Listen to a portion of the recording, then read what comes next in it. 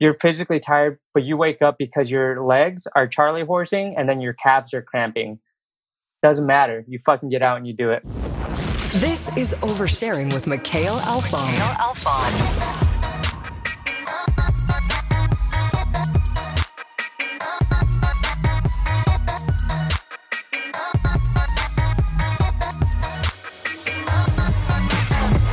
What is up, you lovely listener? Welcome to another episode of Oversharing. As always, I am super pumped on today's episode, but for this one in particular, because our guest today has been absolutely crushing it, running at least 5 miles every single day for the last, I think today is the 66th or 67th day, whatever it might be. On social, I've seen a massive amount of progress, of course, in his physicality, but also a lot of progress in his mentality as well too, and you can see that in some of the content that he's creating.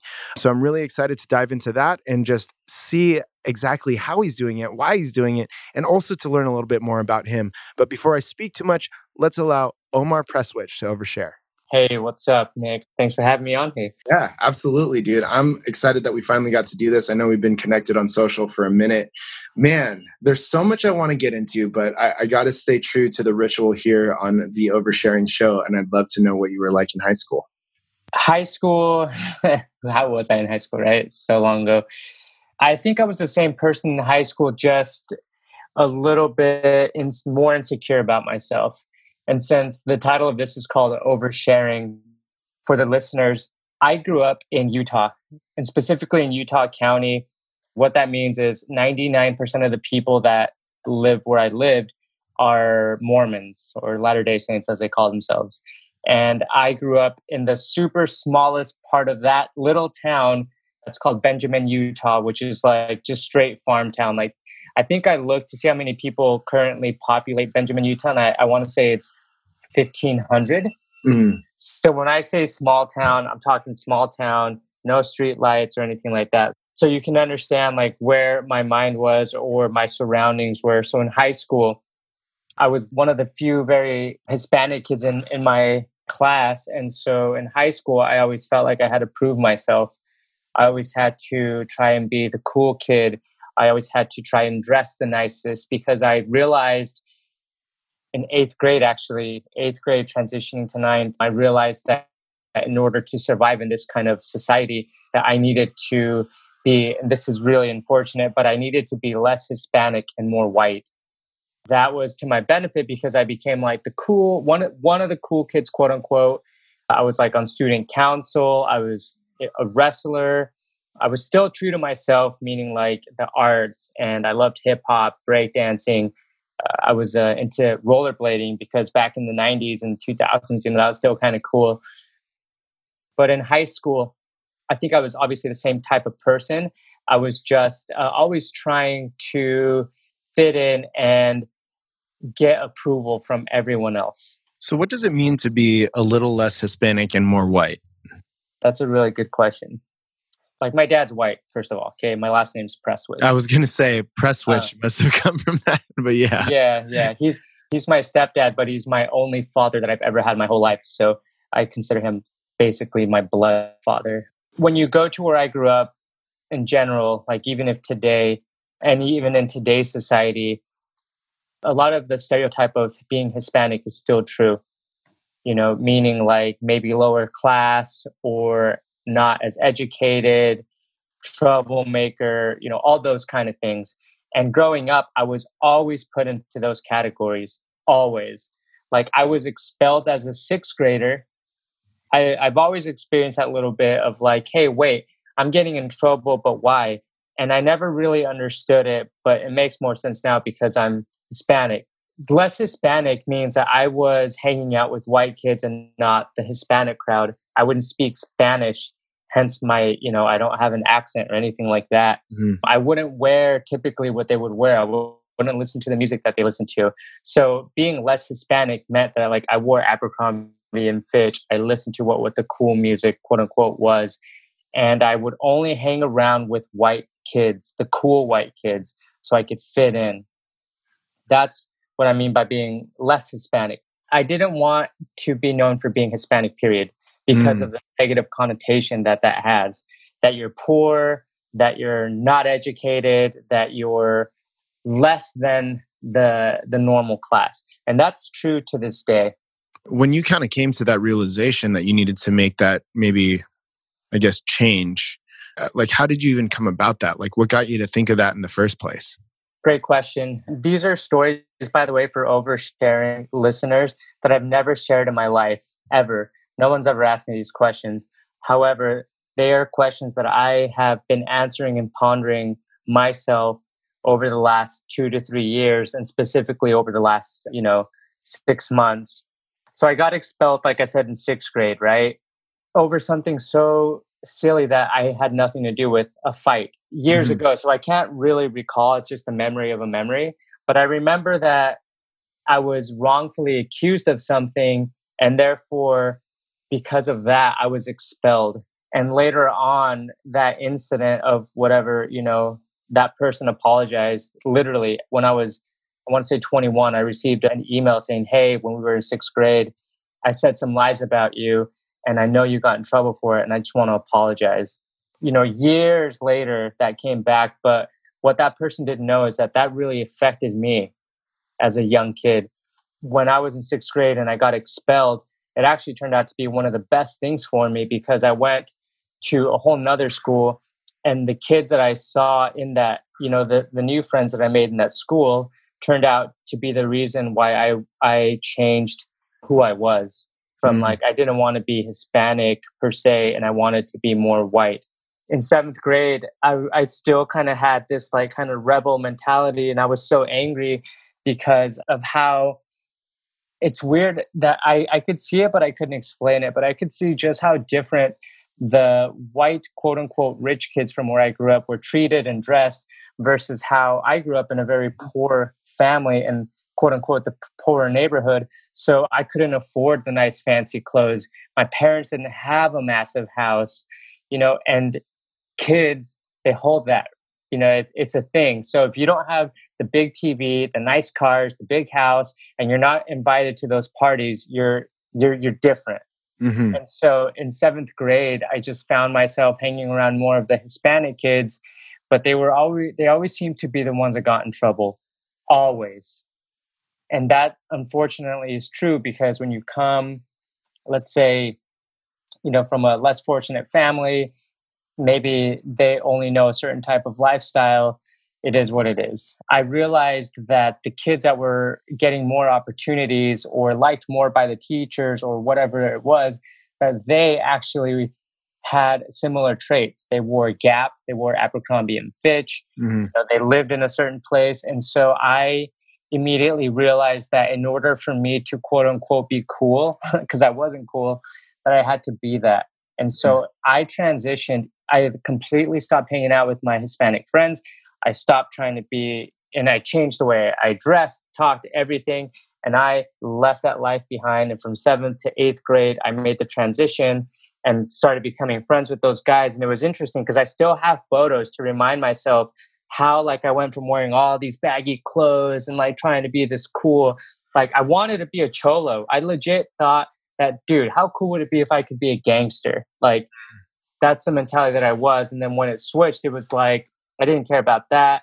My clothes changed. Everything about my life changed. And it seemed like my life realistically was so much easier. And the reason I know that's true is because if you take how that pivotal point in my life, from my sister, who's 2 years older than me, she still hung around with some of those kids. And her life was actually a little bit more difficult to get ahead. And mine just seemed to be easier. I can understand that a little bit. Obviously, there's stereotypes around many different ethnicities and cultures, but I feel as if it has more to do with the surrounding and who you're with than than the actual ethnicity, obviously, right? Yeah, exactly. So let me put it this way. And again, for the listeners, this is a real thing. If you go to Utah County, Provo, Utah, where I grew up, it's still heavily Mormon. The stereotypical Mormon is a very white person. Like, that church and that religion is white. As much as they say that it's not, all their leaders are white, there's a stereotypical like Mormon type of look. And I mean, that's just a thing. So the stereotype is there, and you try to be like that. Yeah.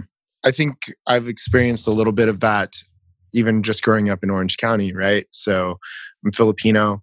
I went to a predominantly white high school, definitely an affluent neighborhood by like Coto de Casa, Mission Viejo, like all of these things.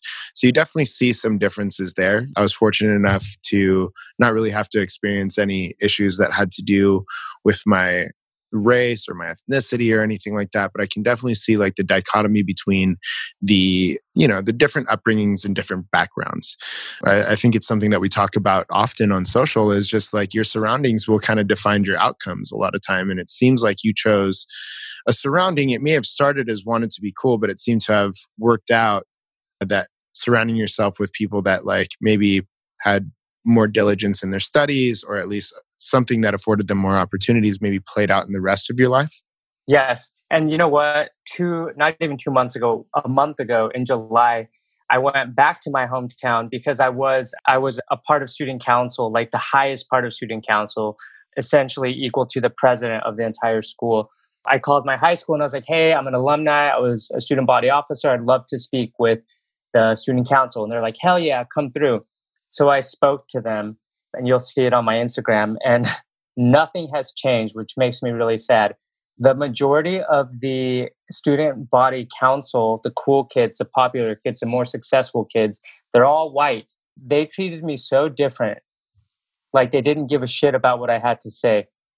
The very next day, I went back to that high school and I spoke to a different group, the Hispanic leaders group.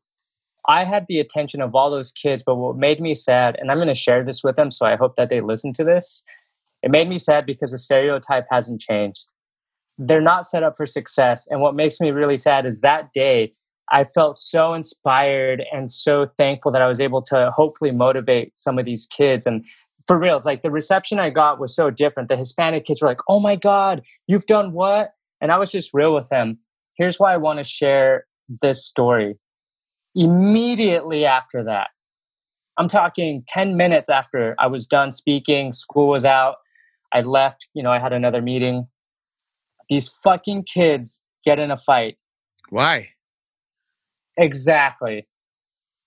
Over something so fucking dumb. And what made me the most like, you can see it in my emotion and hear it in my voice, is because it was my niece's boyfriend.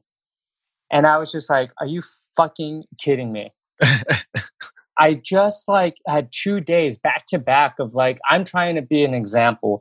I'm trying to tell you how to avoid certain things. I'm trying to really let you guys know that you're already looked at differently. And the fact that you guys are picking fights, trying to be cool because it's part of the Hispanic culture, you're only validating what people say. And so that day I came up with this saying because as you said, I'm on 75 hard and I was running. And this thought came to my mind, which was, people will always label you. It's up to you to prove them right or prove them wrong. But you prove it to them by who you are. And that's the thing. Yeah, 100%. That's tough. It's definitely hard to hear. My wife is Mexican. Some of her friends from high school or something like that, like kind of experienced the same things. Like there's some of the stereotypes that do hold true. And it was, it's up to her and how her parents kind of raised her. They did have deploy a lot more like work ethic and discipline. And I think it's played out a lot, but it's tough when the kids don't have the support or that from their parents either, right? Because I'm sure, like, how old are you, if you don't mind me asking? I am 34. You're 34. Okay. So we're pretty close. So it's like probably some of those people that you were growing up in high school is probably their parents, and that cycle hasn't been broken. Mm-hmm. And that's not the only cycle, and that's not the only group of people. There's other groups of people where that cycle needs to be broken. But with all that being said, I think you're doing a great thing by going back. I'm hoping that there was at least one or two kids that took away from that. And that's all you can really hope for, right? Exactly. That's awesome. What made you decide that you wanted to go back there and talk? The truth is I was planning a business trip, and it's been a dream of mine to actually go back to my high school, especially now with a lot of the success that I've had with the Mormon culture and where you grow up. You don't leave Utah. You kind of stay there, especially where I grew up, right? It's like, it's so ingrained on what you're going to do with life, so you don't go anywhere. And because I was able to actually, in my early 30s, to break out of this mold and leave and figure things out, I realized I'm like, I need to come back to my hometown and specifically talk to some of these youths and let them know that there's a whole world out there. Opportunity is out there if you're willing to get it. And I'm an example because a lot of the youth are taught great principles. So I'm not talking any trash on the principles, but they're not taught to follow their dreams or what's possible. They're taught go to school, go on your Mormon mission, come back, start college and get married, have a kid, have kids. And so you're like, that is the cycle. And think of all the Mormon people that and tell me I'm wrong because that's essentially how they are. It's so stereotypical, but that's why I wanted to go back. And that's what made me want to go back because if someone would have told me like, dude, high school is the time for you to really take advantage of, especially now where we have cell phones and social media, like learn how to do photography, learn how to do whatever you want to do, get ahead now and learn because once you're done, like you can get ahead. You can do things you never thought were possible if you're willing to think a little different. And I was never taught that. And that's why I wanted to go back. Yeah, that's awesome. I love that. So after high school, did you go to school? I mean, look, when I look at you on social, I think we're running into the same issue here where people might confuse us for fitness influencers. But, you're running all the digital or a lot of the digital, at least the social, for a pretty well-known shoe brand. How did you get your start in that? Is that something that you were passionate about? I mean, when we were in college or when we would have went to college, at least speaking for me, it's like Facebook wasn't even available to it definitely wasn't available to me because I wasn't at Harvard or Yale. So yeah, no, exactly. I graduated high school in 2004. And I think the social media apps at that time that were around maybe for some of the college kids and I started knowing, and granted, Utah and Provo, Utah is always behind. So you may even laugh at these, but I remember Friendster, High Five, and MySpace. I don't know High Five, but obviously, MySpace and Friendster were big ones. Okay. Isn't it weird to think that there's a kid right now who's like, what's MySpace? Exactly. So I didn't dive into it too much because once I graduated high school, and again, where I grew up, like we're fucking like behind the times. So by the time I graduated high school and I realized that there was MySpace, I started my first semester of college, only went because, again, society was telling me to go to college. My parents, everyone's just like what you do, right? No questions. Oh, now I'm going to college. I also had no idea because, again, the only thing my mind was like, okay, now I have to go and serve a Mormon mission for the church. Like, that's my calling in life. I have to do it. So I did, right? I ended up doing 2 years of missionary service. And then I came back and tried to go back to school. But I've never been, ever since high school, which is another thing from high school, I've never been the best at academics. I'm an artist and I'm a rebel and I do things my way. I'm not very good at sitting down and learning traditionally. So I kept trying to go to college only to mark the check boxes because society was telling me, but also because I've never had anyone, including my family, that had accomplished anything really amazing. And it was just what you said, you just work and you have your family. And one day, I'm not religious at all, but the thought was like, hey, this is how you live your life because really there's another life after this. Like, well, that mentality, now I know as a 34-year-old, in my opinion, it's a very dangerous mentality because you limit the life that you have, always hoping for something else. And so I am actually a college dropout, but I tried to go to college on and off for well over 7 years. I don't even have an associate's degree. For real. Like, I don't. I put a lot of money into trying to fucking pass science and math. I'm like, oh my God, why can't I just do like graphic design? So I wanted to be a graphic designer. I wanted to start my own business. And, fast forward, I just ended up dropping out of college. But in the meantime, like after my Mormon mission and trying to go to college and being rebellious, I started getting into DJing because for me, music has always been a passion of mine. And you can see back here, kind of briefly talk to you about this. There's a flag that says, damn, son. And that became my very first attempt at starting a company because I was DJing a lot and I realized in my early days of DJing career, I was like 24, 23, 24, whatever, that in order to make a quote unquote business, might have to be like Skrillex or Diplo or A-Track, and they all had their record labels. They all had, a thing. And so that's when I created Damn Son. And that truly was the very starting point of what led me to where I am now. I love that, man. We have a lot in common. I don't have an associate's degree either. I didn't drop out of college. I went to like a trade school to be a nurse, and I'm not a nurse anymore, obviously. And my first career path, the first dream job was to be a musician as well. So I wanted to play in rock bands though. But anyways, this isn't about me. This is about you. We're also like similar in age. So I think I don't know. I think it's all kind of interesting how we have so much in common with that. I mean, I'd love to talk a little bit about your job at K-Swiss and what you're doing over there, but really what I want to end up getting into is this like 75 hard challenge that you're about. And I've been seeing that a little bit, but let's get into K-Swiss a little bit. How long you been with them? What are you managing for them? Very thankful for the job that I have, especially during these times, and the responsibility that I have. I'm the social media community manager. And what that means is I manage Instagram, Facebook, Twitter, LinkedIn, YouTube. I run the podcast. So if you listen to any podcast, you'll actually hear me. I started my own podcast with K-Swiss called Turning Pro. I manage K-Swiss Live. And so, yeah, like my day-to-day is a dream job. Damn, I get to write copy, like curate what a brand looks like, really amplify the voice. And so that is essentially what I do for K-Swiss. Sometimes I'm the one taking the photos. More often than not, I'm just like gathering all the content that our team has made, just making sure that it looks good. So like today, I ended up putting photos of the classic K-Swiss, and I try to make it as dope as I can, and also like engage with everyone, answer DMs, comments, repost, all that stuff, on top of project managing, a shoe release and working on a collaboration and running the podcast and stuff like that. Sounds like a lot more than social media and community manager over there. Exactly. Yeah, that's a lot of work, obviously. I couldn't do it myself, so decided to start the agency to help with that. But that's rad, dude.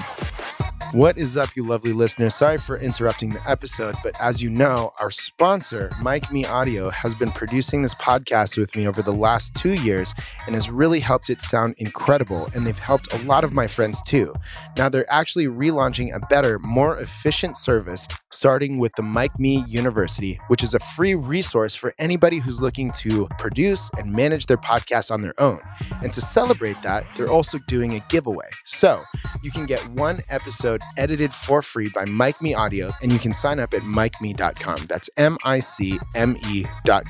Don't miss out on this. It's incredible. Right now is the best time to start your podcast, as we're all looking for new content to consume on a day-to-day basis. This is your chance. Sign up at micme.com, MICME.com.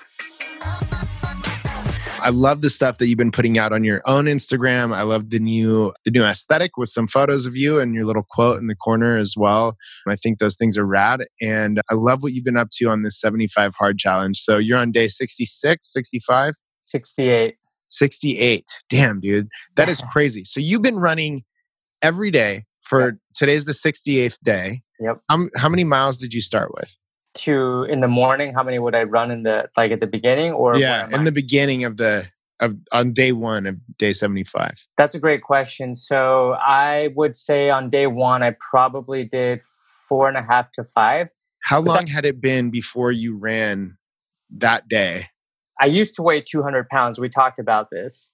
This is when I was 24, so 10 years ago. This is, for the listeners, this is the most important part of 75 Hard. I was 24 years old. I had already started DJing. And one of the things I realized was, dude, all the cool DJs, this is before I started my record label. I was like, all the cool DJs are skinny. Dylan Francis, Steve Aoki, Diplo, A-Track, they're all skinny dudes and they look cool. What they wear, they feel confident in. I'm pushing 200 pounds. I'm like layering myself in like apparel to try and hide my insecurities.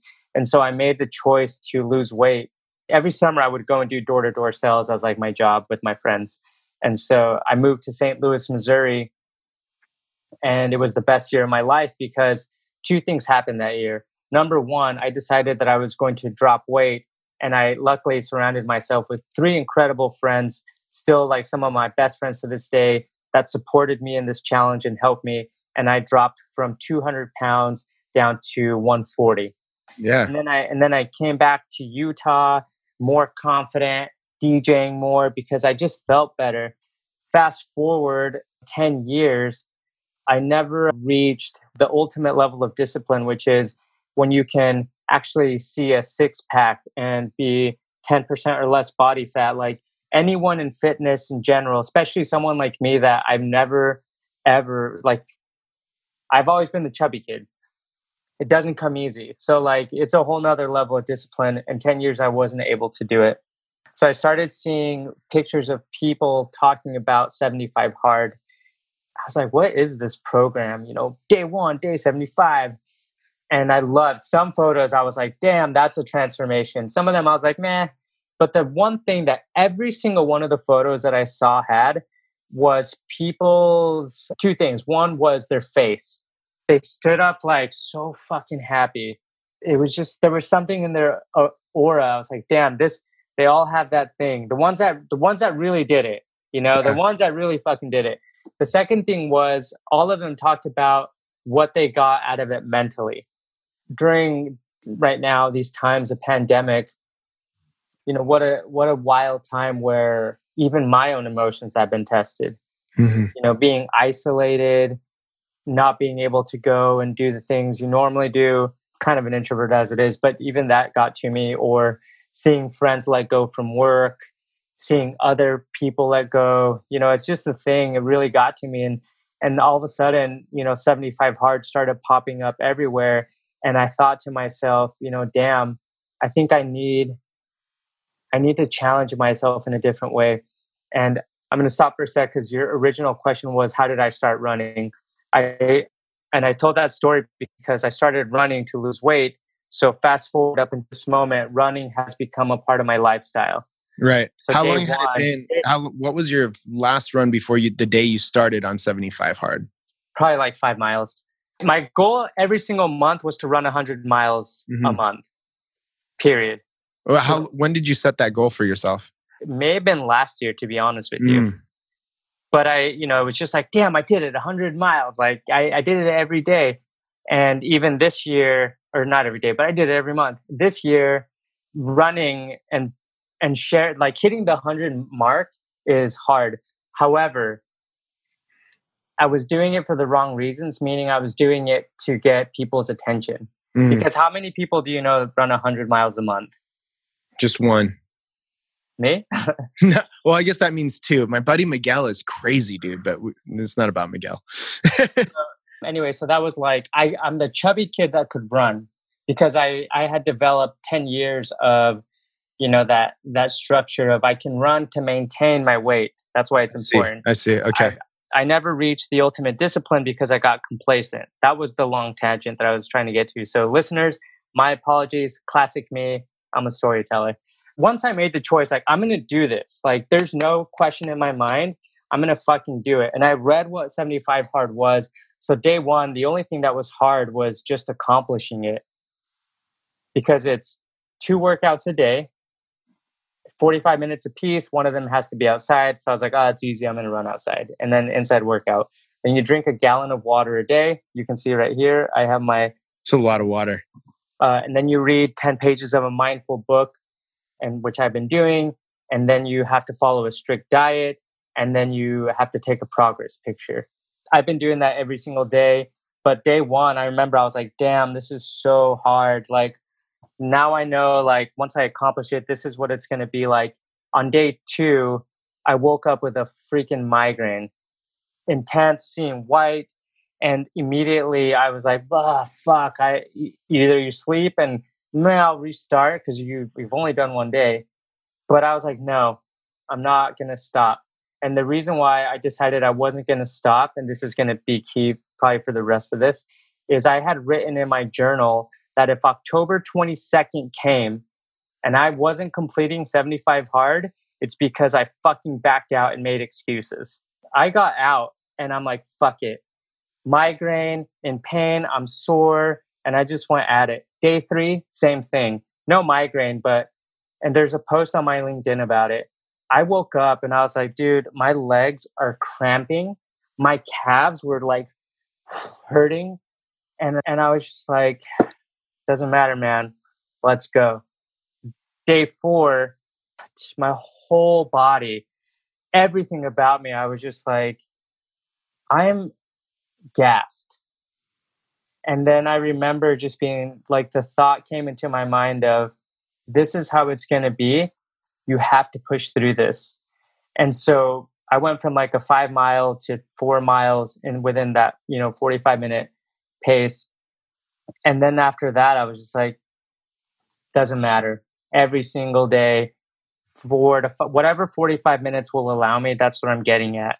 And now I've developed so much mental toughness that I went from trying to wake up at 5, trying to get running by 5:30 to I'm up at 5 and I'm out the door by 5:08, 5:10, and I'm running 5 miles. No questions asked. And then on Saturday and Sunday, I'm up and running by 6:30, 7 absolute latest. And I'm running an extra 15 minutes. So I'm running 6 to 7 miles, no questions asked. Because on the weekends, I have less excuses. On the weekends, it's extra credit.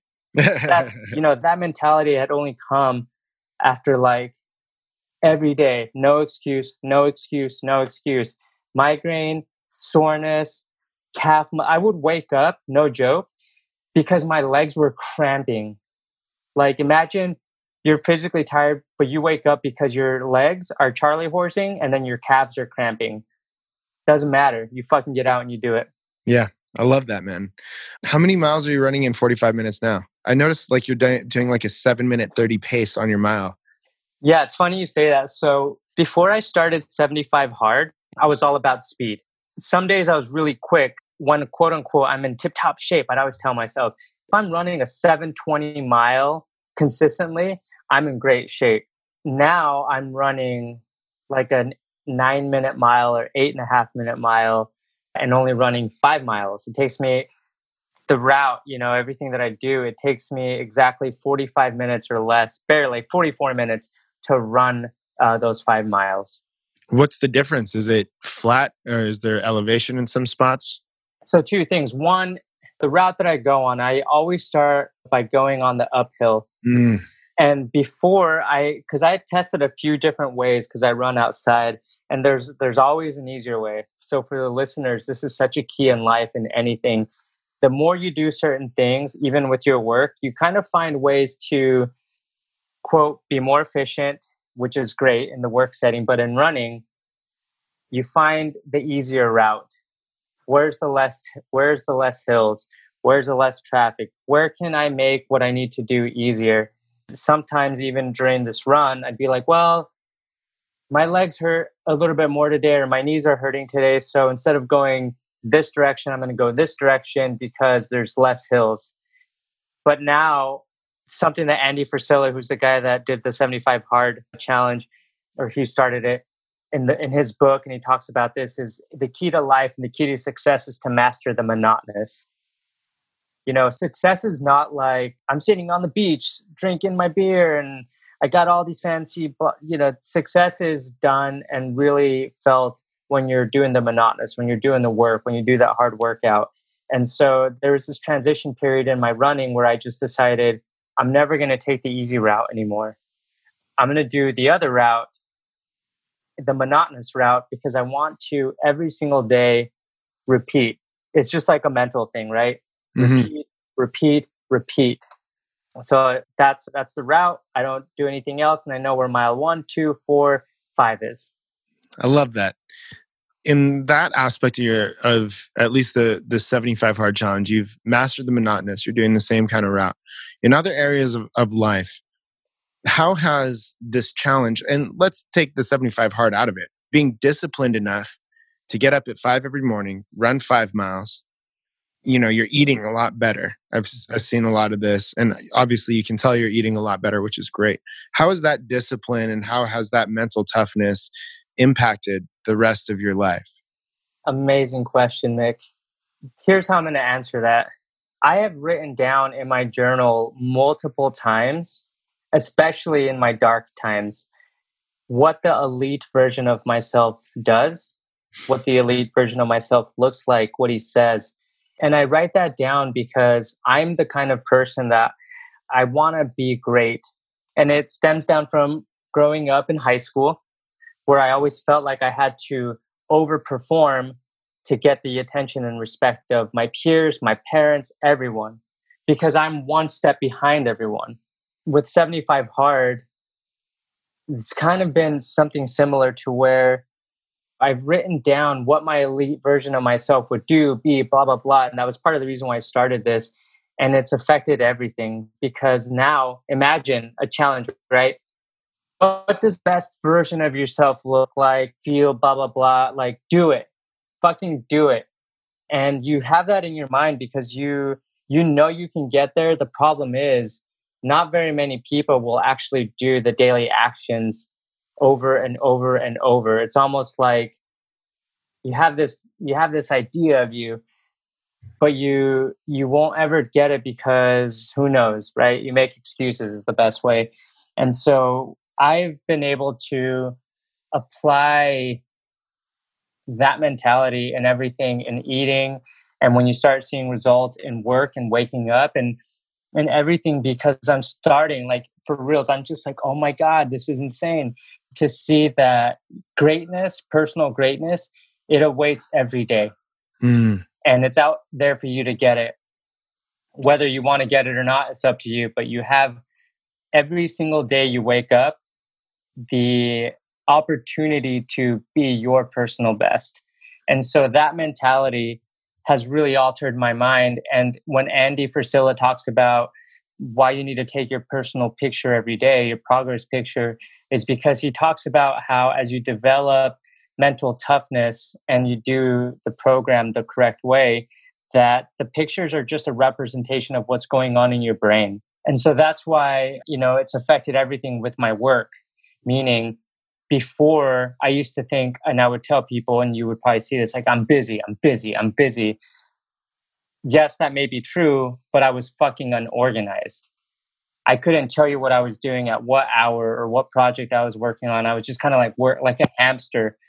So with 75 Hard, you have to plan when you work out once, twice, and all this stuff. And so it's helped me take control of my day, which most people don't know how to do. I didn't know how to do it. When I respond to people, what I do on what day, what I do in the morning, what I do before work, what I do during work, what I do after work, and so on. Monotonous, monotonous, monotonous. And I love it. And so it's completely transformed the purpose of my life. How early are you waking up? Did you say you're up at 5 and out the door by 5:10? That's pretty good. Yeah. Dude, today, check this out. It was amazing. I woke up at 4:44. Sick. I love that album. It is, right? Yeah. And I woke up and I was like, I still got a few minutes. And I started closing my eyes. And then I thought, whoa, bro. Here's an opportunity to rise a little earlier. So I stretched my calves because they were cramping up. And I got up, turned off my alarm. And if you look today on my Instagram, normally when I'm running, the first post of the day, it'll be like start. I love that. I do that on purpose, right? Like I want everyone to just see it, to be like, it's 5:10, whatever, start. Today was 4:59. That gives me the competitive edge. And so every day now I wake up without question at 5 a.m. And it's easier to do it. It's never like easy to do it, but it's much easier to do it. And I'll tell you another thing. I'm not tired anymore. So like when I'm done running, now when I'm done running, I do a little bit more of a workout. Push-ups, sit-ups, pull-ups, maybe like 5 minutes, nothing crazy. Cold shower every single day. I'm actually out the door now and I go to a local coffee shop that has outdoor seating and I try to be there. I used to try to get there at 7 a.m. Now I'm there by 6:40, and it's just routine. Like I don't. People ask me, "What are you gonna do after?" I'm like, the same fucking thing. But Like, it's about controlling your day and taking, and being able to design it as opposed to responding to your day, right? yeah, I don't even yes, exactly. I don't even check my real social media or emails or anything like that until about 8 a.m.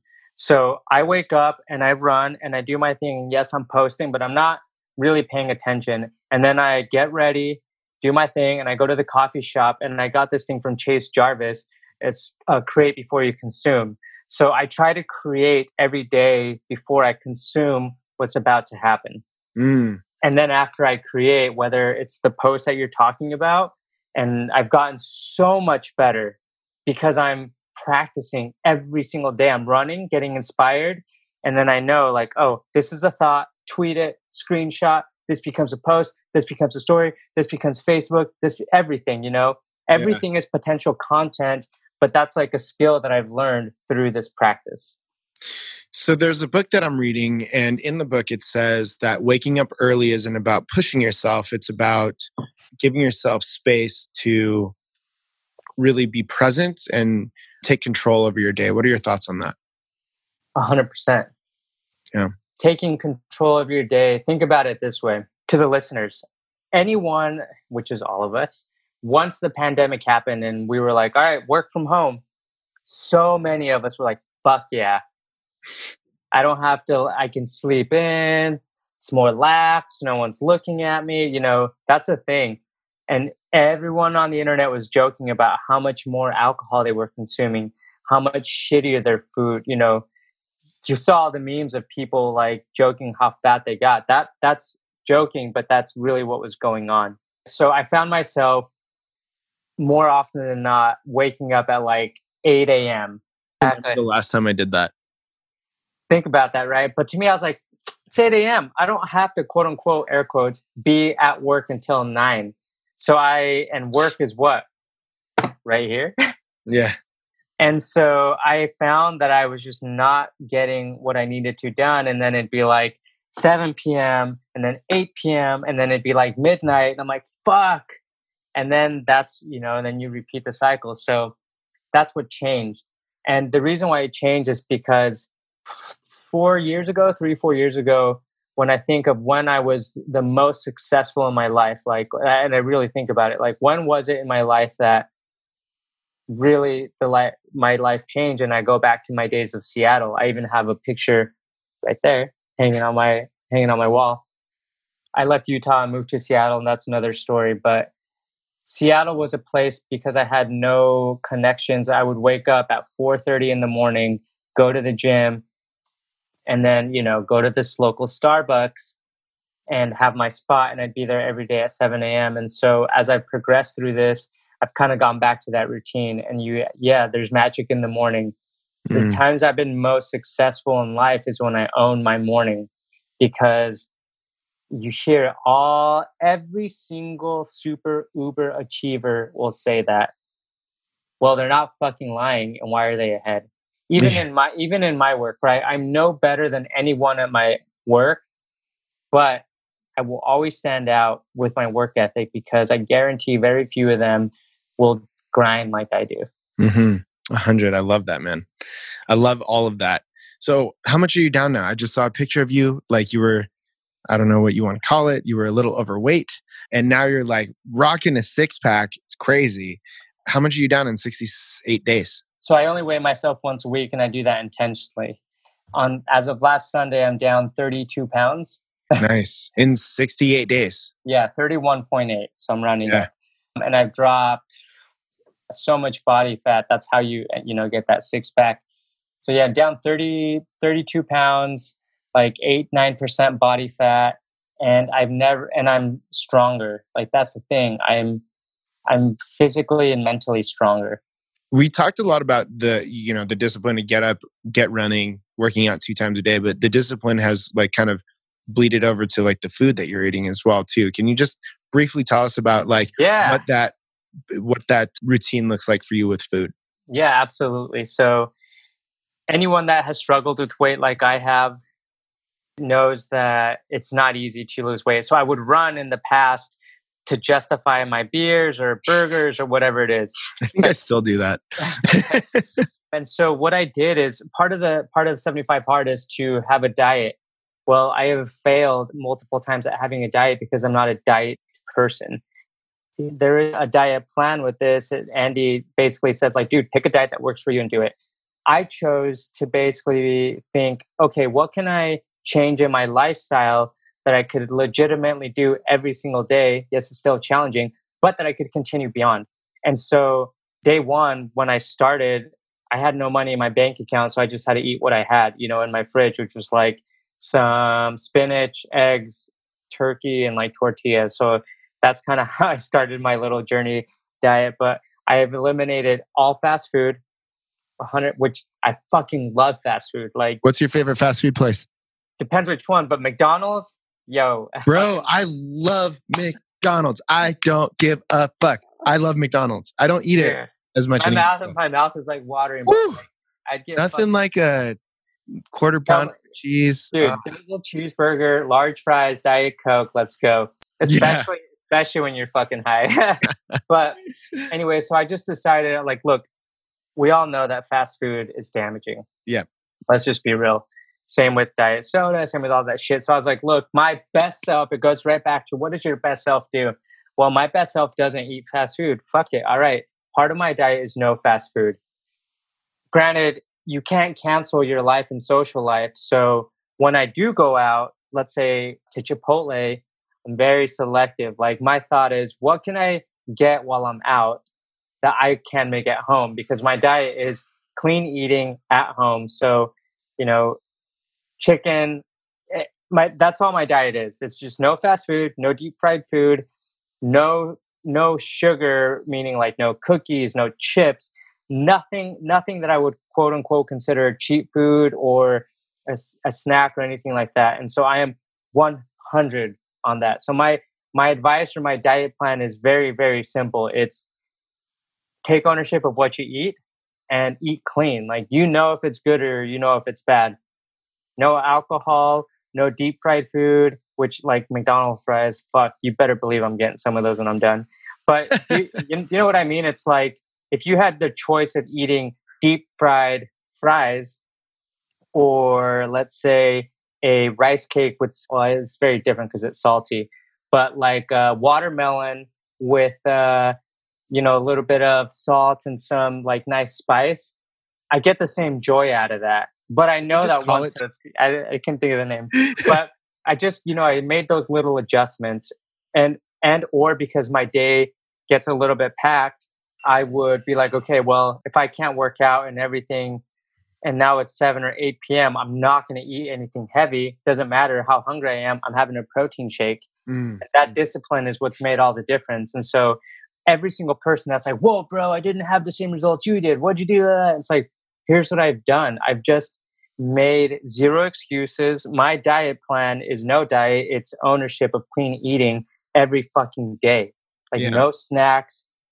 And that's what's made the difference. Yeah. I love that you're not on more than anything. I'm super pumped that you didn't come back with me where it's like, well, I count out like 16 grams of protein every day and then I match that with 12 grams of carb. And that's cool if you're into that whole thing. But honestly, a lot of the changes is just simple shit. Like, maybe don't eat after 7 p.m. Or for me, it's like 8 p.m. Don't eat after 8 p.m. or 7 p.m. too. Yeah. And then cutting out drinking is a big one. I haven't done that, but cutting out drinking is a big one because not only is like the alcohol going to turn into some sort of fat, but usually when you're drunk, you want McDonald's at 10 p.m. or whatever case you're rolling in. And like those small changes make the biggest results. And you can obviously see that with everything that you're doing. So I'm super excited that I think what I've gotten from all this, and maybe what the listener might be able to get from all this, is that, you're obviously like highly disciplined and highly motivated and all this stuff. But the questions I get on Instagram when I shared that photo was how? Like, that was 4 of the questions. Like, how? It's like, make better choices. That's it. It's not magic. Like, you know what I'm saying? So I love that. That's really cool. Whether you do this program or you don't do this program, the key is it's you versus you every fucking day. Mm. You know you better than anyone else. You know your body. You know what you're capable of. And every person that asks me the same question, I have these LinkedIn articles and I send it to them. I'm answering your question. Here's a link. Here's my workouts. Here's, what I do. But I always say, like, it's nothing special. Like, this is what works for me because this is how I do it. Do it your way. Like, don't compare yourself to me. Don't compare yourself to anyone else. In fact, one of my friends, he texted me a picture of him. He started 75 hard because of me. So hell yeah. He said, I'm only 60 days behind you or something like that. And I said, you're actually 0 days behind me and 1 day behind yourself. And that's the truth. Like doesn't matter what you do in life, especially with something like this, dude, it's you versus you. And when you master that, that's where the magic happens. I love that. That heavy. I love it. Thank you for interrupting me because that's the best way to end this. I do have one final question for you, but before we ask the final question of the day, if somebody wants to connect with you, where can they find you? Omar Prestwich, all things social. I love that. You make it. I love talking to the social media people because they just have the one handle all across. You get these people, it's like, it's this and this. I love it. I love it. Okay, final question of the day. Since even before you started 75 Hard, we've been connected for a minute. I noticed one thing about you, and it's like, you have like beautiful hair. What hair product do you use, if any? And how do you get like those luscious locks to like just sit like that every day? I appreciate it. Let's show them off to the camera. Well, first, thank you, Mom, for the beautiful jeans because couldn't have done it without you.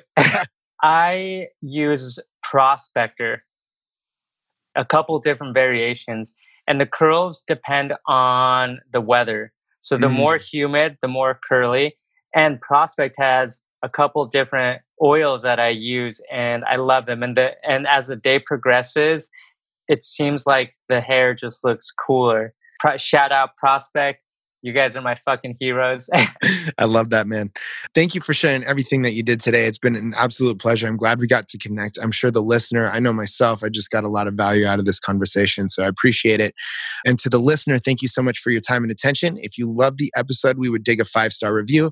If you didn't like it that much, feel free to stick it to us, but subscribe anyway, because there's going to be a ton of incredible people just like Omar back on the show. Thanks again, Omar.